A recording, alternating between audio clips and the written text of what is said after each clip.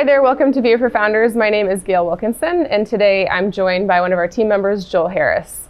So we're going to talk about M&A, so that's mergers and acquisitions. It's the exit process that we think about from an investment perspective, and that you, the founder, will think about as you start a business. What does that eventual sale of the company or exit, IPO, look like down the road? Joel actually has been through an exit, and so he's going to share his experience around the M&A process to kind of give you a flavor for what you should think about. So Joel, as we get started, would you mind telling the viewers a little bit about your business and what that exit process looked like?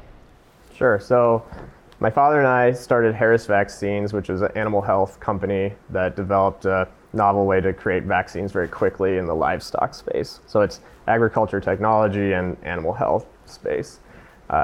We were very fortunate over the years to get regulatory and safety approval for our vaccines in about 7 years, which is a really long time. But at that time, we had grown about 500%. We'd grown from 5 employees to about 50. We were distributing in all of North America and parts of Southeast Asia and looking at Europe. And we were in a really strong position. We basically came to the decision that we either needed to raise a significant amount of capital to take everything to the next level, or find a strategic partner to basically sell the company to, so that they could then scale the business. I think it's a pretty unique situation. I mean, there's other instances where maybe you're taking that route of raising significant capital, scaling the business, where you're getting ready for an IPO. We decided to go through the strategic partner route.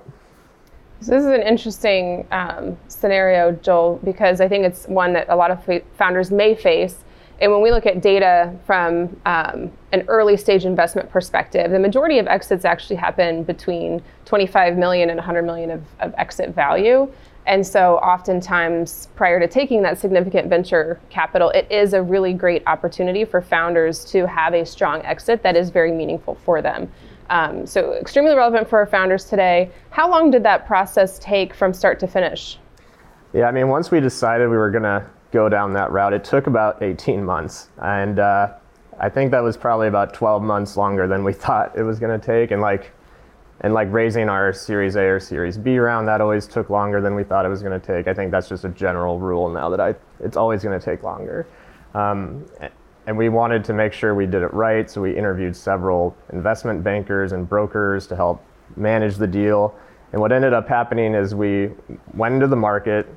There are about 20 either human bio or animal biotech companies globally that are pretty top, either 1 or 2 tier. So we went out to those. We started going through a due diligence process with all 20 of them, basically just if they're interested in high level. That got whittled down to 5, which went into even a deeper due diligence. Our lead investor from the Series B used to call it peeling back the onion, right? So you have the first level and then the other layers as you get further into due diligence. And then finally that got whittled down to 2.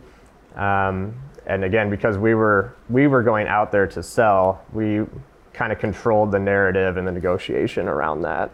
And then finally, we exited to Merck Animal Health, and they were a really great partner and had some of the values we were looking for in the exit, which included not shelving the technology, making sure they continued on the development of that and commercialization, and also keeping manufacturing in Ames, Iowa, which is where the company was based. Even today, 5 years later, I think 70% of the people I hired are still working for Merck, which is great for the community. That's awesome.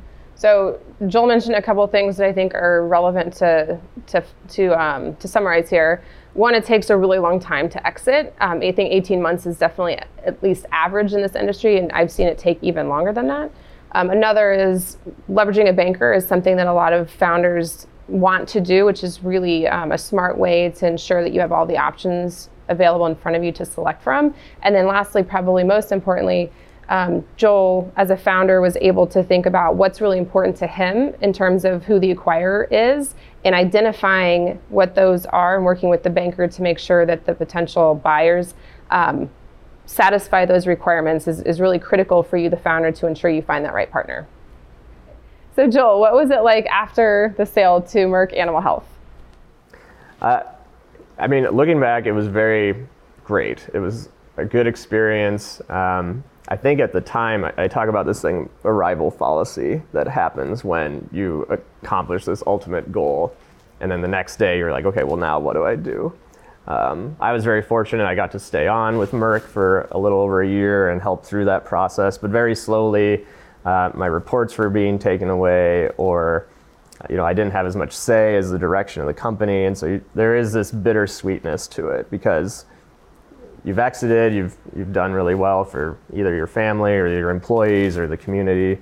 But I had spent almost 10 years building this thing up, and then to suddenly walk away is very confusing. But all in all, they were a very good partner, and to this day are still investing in the technology, which is great. Yeah. I do hear from other founders that, selling your baby effectively can be very difficult. Are there any other kind of cautions that you have for founders as they're approaching a sale? Yeah, I mean, I think I mentioned before how it took about 18 months.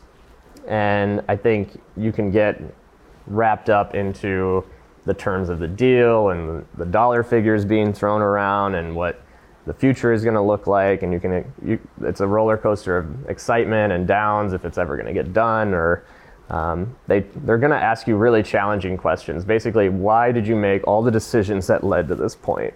And that can be really frustrating.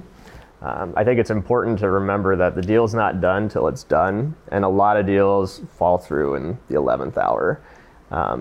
And I've almost seen that personally with some other companies we've worked with as well. Yep.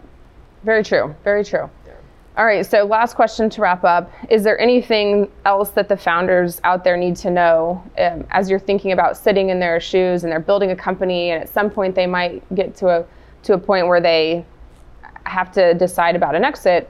Any final thoughts on that? Yeah, we touched on a few of them, but I think bringing in a broker or investment banker, we actually interviewed several. I think it's really easy to listen to someone on your board and say, oh, just go with this firm, or I recommend this person. I think as important it is to hire your next key employee or critical hires, you should continue that process in vetting, because it's a major, major decision you're making. And again, these deals are very complex, and at the same time, you're running your business too. That was the other thing, is this whole 18-month process, we were still trying to hit sales numbers, trying to grow, almost operating under the assumption that we would not get bought. Awesome. Really great to get your perspective on all this today, Joel. So founders, I hope that you found this valuable. Please like and subscribe below, and then you can join us next time. You can also find our podcast on Google, Apple, Spotify, and SoundCloud. We'll see you then.